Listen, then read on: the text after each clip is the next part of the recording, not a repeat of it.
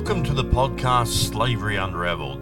Conversations about being modern slavery free by Be Slavery Free, a charity working together to prevent, disrupt and abolish modern slavery globally.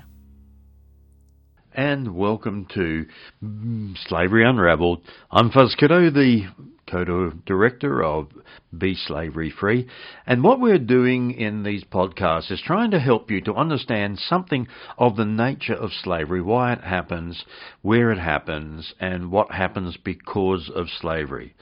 It is so important for us to become aware and for it to come into our consciousness so that when we go to buy goods, when we go to deal and work with companies, maybe our work situation, maybe our leisure situation or the communities we're involved in, we have a way of talking about slavery and a way of understanding it and a way to share also what we've learnt with other people as well. When we're having a cup of coffee or tea together, when we're having a meal together, when we gather as families, and when we gather for the great celebrations with others, and it comes to that point of actually starting to get into that deeper conversation, be able to know how to talk about it, to have information to share with others, becomes a key part of how we're going to raise the awareness and do something. It leads to actions, and that's why in these podcasts we always finish off with something that you can do about this. It is not just about hearing about it, it is also doing something about it. Matt Friedman, who one of our good friends and partners who heads up the Mekong Club, says that there's a point that we have got to bring people to, which not just tells them stories, where they become aware of it, but it comes to that point where they go, I've got to do something about this. It hits them. It is an aha moment. And that's what we're trying to do during these podcasts, is to help give you some of these aha moments where you believe that you need to take action, where you really want to take action. And when you do take action, it gives you incredible meaning and incredible depth of well-being, because you're doing something about the life of another human being to make it better. And so tonight we're going to be, or today we're going to be listening to a story. It's a story that Matt Blomberg picked up and did in his research when he was developing stories. He's a journalist. He's been based in Southeast Asia now for over 12, 13 years. And he has come to understand what it's about. And if you've listened to some of the previous podcasts, you'll hear in the interview I did with him how he came to understand that I've got to do something about this. It suddenly he's had that aha moment where he actually then believed that he was going to change from a sports journalist into a journalist, and he went on to work with Reuters in a project they had, where they had about 34 journalists around the world reporting on slavery and what was happening on the ground in countries and in different regions. So people get caught so often, as you would have heard me say if you've been listening to previous podcasts, that's so often about poverty. But it's not just about the lack of money, it's often why they have a lack of money, and then that vulnerability is played upon for the gain of another. And that's a part of the definition of slavery, is that people are caught in a situation, they are either coerced or they are tricked or they are played upon, their vulnerability is played upon, and they get trapped and they can't get out of it. Their identity papers are taken away. They are not just tied up or physically restrained, most times they are emotionally restrained. And that comes out in the story that we're going to be hearing today as well. And the form of slavery here is what is known as debt bondage. Debt bondage happens, as you'll hear in the story, because something happens, a disaster happens, a situation happens where they've got to get money, and then they have struggles to pay it back. So often in developing countries, in the global south, in poorer countries or poorer communities in countries, it's around the health issue. And sometimes in the West, some of us may take for granted that we can go see a doctor, we can get support in getting medications, but that's certainly not the case in a lot of countries and a lot of communities. And that's the setting that we are going to hear about in the story today. But it's also something that's important to know that people fall into this because they have a family member, they have a parent or a child. It might be someone that is in their extended family, and sometimes a whole household or extended family has got to go into debt to pay off the medications or to pay off the treatment that that member has got to engage in because of their health issues. So in the story, I hope you're going to hear this, and it comes from a real situation with a real person, and you'll hear about it as it comes to this story.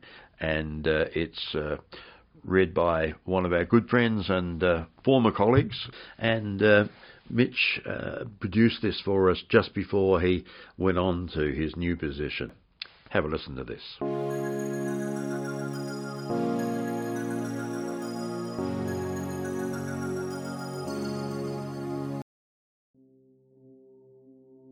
As a child, Sayana never knew much other than stacking bricks. No school, no holidays, no cartoons, and rarely a ball, a toy, or a teddy, or much time to play with them.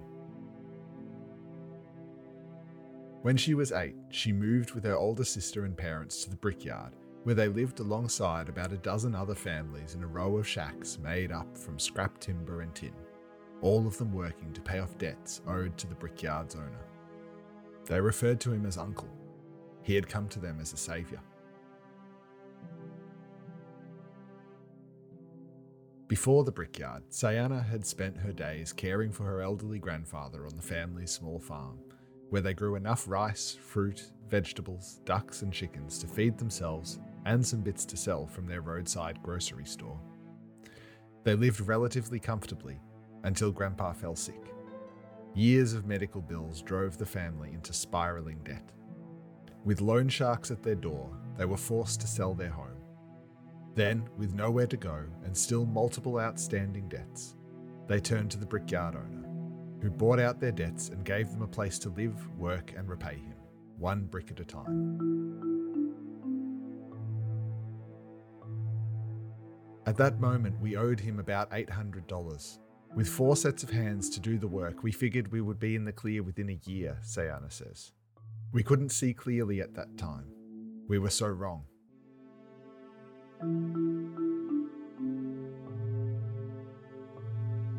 The brickyard boss was mostly jovial with those working under him, playing the role of a benevolent patron. But he was also a police officer and a domineering character, and in his brickyard he made the rules. Work began at 5 a.m. and continued until dark, stopping only for an hour's rest around midday. Visitors were not allowed on site, and residents were rarely allowed out, with children left as collateral during important religious ceremonies or funerals. Families who failed to meet targets had their pay cut. Safety standards and protective equipment were non-existent, and illness and injury were treated by a doctor brought on site by the boss. The atmosphere is dark and draining, almost hellish due to heat generated by the fires burning under stacks of bricks inside the giant handmade kilns. The air is charred, dry and dense with dust, kicked up from the ashen floors. Lungs heave. Sanitation is poor and so is nutrition, with families cutting down meals and eating low-quality food to pay off debts quicker. Getting sick, it soon became clear, would become a defining feature of life in the brickyard, and a vital tool in keeping families trapped there, with exorbitant treatment costs, rent and utilities fees added to debts which were a constantly moving figure controlled arbitrarily by the boss. Most months, debts would grow rather than decrease. In fact, the whole system was designed to drive them deeper into debt, binding them further to life in the brickyard. We were trapped, Sayana says. We thought he was our angel, but in reality, he was worse than the devil. It was impossible to make enough bricks to clear the debt. 14 years after her parents first turned to the brick kiln boss, Sayana still works for him. The magic number is almost double the original $800 he paid to consolidate their debts. Now Sayana is a young mother, married to a man who had grown up alongside her in the brickyard, and she's counting down the days until her own son, now 3, is old enough to stack bricks. It's not what I want for my children, but it's our only hope, she says. After so many years in here, I'm not sure how we could live in the outside world.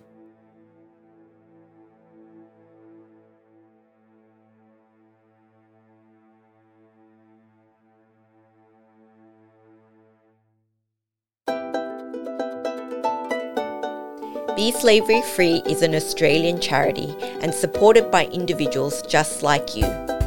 We invite you to join the movement to end modern slavery by making a donation to Be Slavery Free. Make your tax-deductible donation at our website, beslaveryfree.com/donate. Now back to the podcast. Sayana's story is a sad one, and a real one for so many people. And one of the things that we see through these stories is a consistency that happens, which is common in a lot of stories. They had a health problem, and the grandfather needed medication after the medical procedures, and that drained the resources of the family. So they had to sell up the farm, and the reasonably comfortable income and life that they had to go into debt, and a person paid off their debt and basically brought them into labour and until they could pay it off. This is called debt bondage, as I said before. And what debt bondage does is it traps people in there. What they often don't know is that that they are not actually paying it off. They, in fact, don't understand much about interest, and the interest keeps on going. And Sayana's story is typical in a lot of ways as well, because it is actually about finding themselves in a system where the money they owe doesn't decrease; it actually increases, because the little that they're given, and then again, they're eating less to try and live as simply as possible to pay the debt off, but it doesn't make any difference. It is something which compounds the whole situation to the point of making a real difference to their ability to pay it off and to get into some sort of freedom out of that. Her son, she thinks, is going to be following her. And the other thing which came through in Sayana's story is that she is not sure that she can actually live on the outside anymore. People get trapped, not only physically, not only bonded because of the debt that they are paying off, but also psychologically they get to think that this is reality, and their life, and particularly when it becomes intergenerational, generation after generation, that's all the life that they know. And that's the difficulty in trying to work out how it is they learn to live after that as well. In many ways, people who are trapped in situations of debt bondage find themselves unable to find a way forward or to find a way out. And one of the things that we are finding when it comes to the Worker Voice platform, Million Makers we're developing, it means that we can actually reach into situations where people have often found themselves in debt bondage because they've paid a labour agent the money to actually get a job in another country to be able to send back to their family and to help them. But again, they don't understand the amount of interest that's being paid. And so it goes on and on and on. They find themselves trapped. It's only when we get in to find these stories and find what's happening there, and to find a way of being able to rectify and to restore them into something which has justice within it. I've just come back from spending 3 days in Geneva with the the United Nations Global Compact, Forum on Business and Human Rights, and so many of the stories that are coming through in the social area around the area of slavery has to do with people moving from one home that they've had into another one. It's not always the case. Sayana story, it was more local that they were moved into the brick kiln. But a lot of people have to move out of their region, and they move and lose contact with family, with friends, with communities, and or it is that they go to another country to try again to get money to send back home so that the family may survive and can find a way of actually coping with either climate change effects or sometimes out of the distress of a conflict or in a way of trying to find a way out of the poverty cycle that people find themselves in. People that do that are not dumb. People often say, well, how do they get caught in these situations? You know, shouldn't they know better? Well, often they don't know better. And again, it's often that they are tricked. In fact, most times they are tricked. Sometimes they are coerced, but it is being deceived, which is a part of the nature of slavery. No one decides that they're going to go into slavery. Yes, this sounds like a good idea.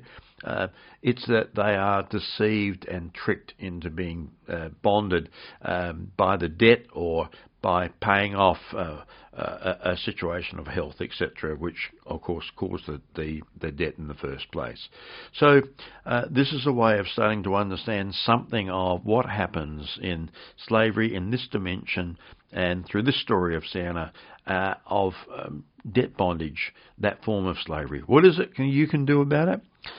Get informed and start to tell people about these stories, start to tell people about the sorts of slavery, the different sorts that there are, and you can check with the companies that you might be buying, say bricks, or more particularly tiles, or more particularly slate tiles that come out of a quarry. And ask the company, do you know if there is any slavery in the supply chain? It might well be that they'll quickly say, no, of course not, we're a good company. But they don't know their supply chain. It's opaque. They might just know the people that they are buying it off, either the warehouse in country or the company that they're buying from, if it's coming in from India or if it's coming in from other countries where we are importing a whole lot of building products, for instance. And so one of the things is to start to ask the companies to check and to say, if they say, well, no, there's no slavery, to say, can you verify that? Have you checked? Can you please show me what you have done to check your supply chain to make sure it is not there? Each of us have actions that we can take, and particularly those of you who are consumers, check out, ask companies if they know their supply chain, and if they've checked right down through, not just to their suppliers, but down to Tier 4, Tier 5, Tier 6, to know what's happening there, because often that's where the debt bondage is happening.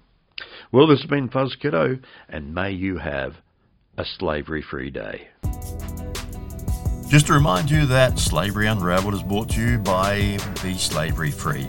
And if you want to know more actions you can take about the things that you've heard, get more information and be more informed, and also to donate to the work of Be Slavery Free, then you can do that on beslaveryfree.com. That is beslaveryfree.com, and we look forward to having you back in the next podcast and the series that we are doing.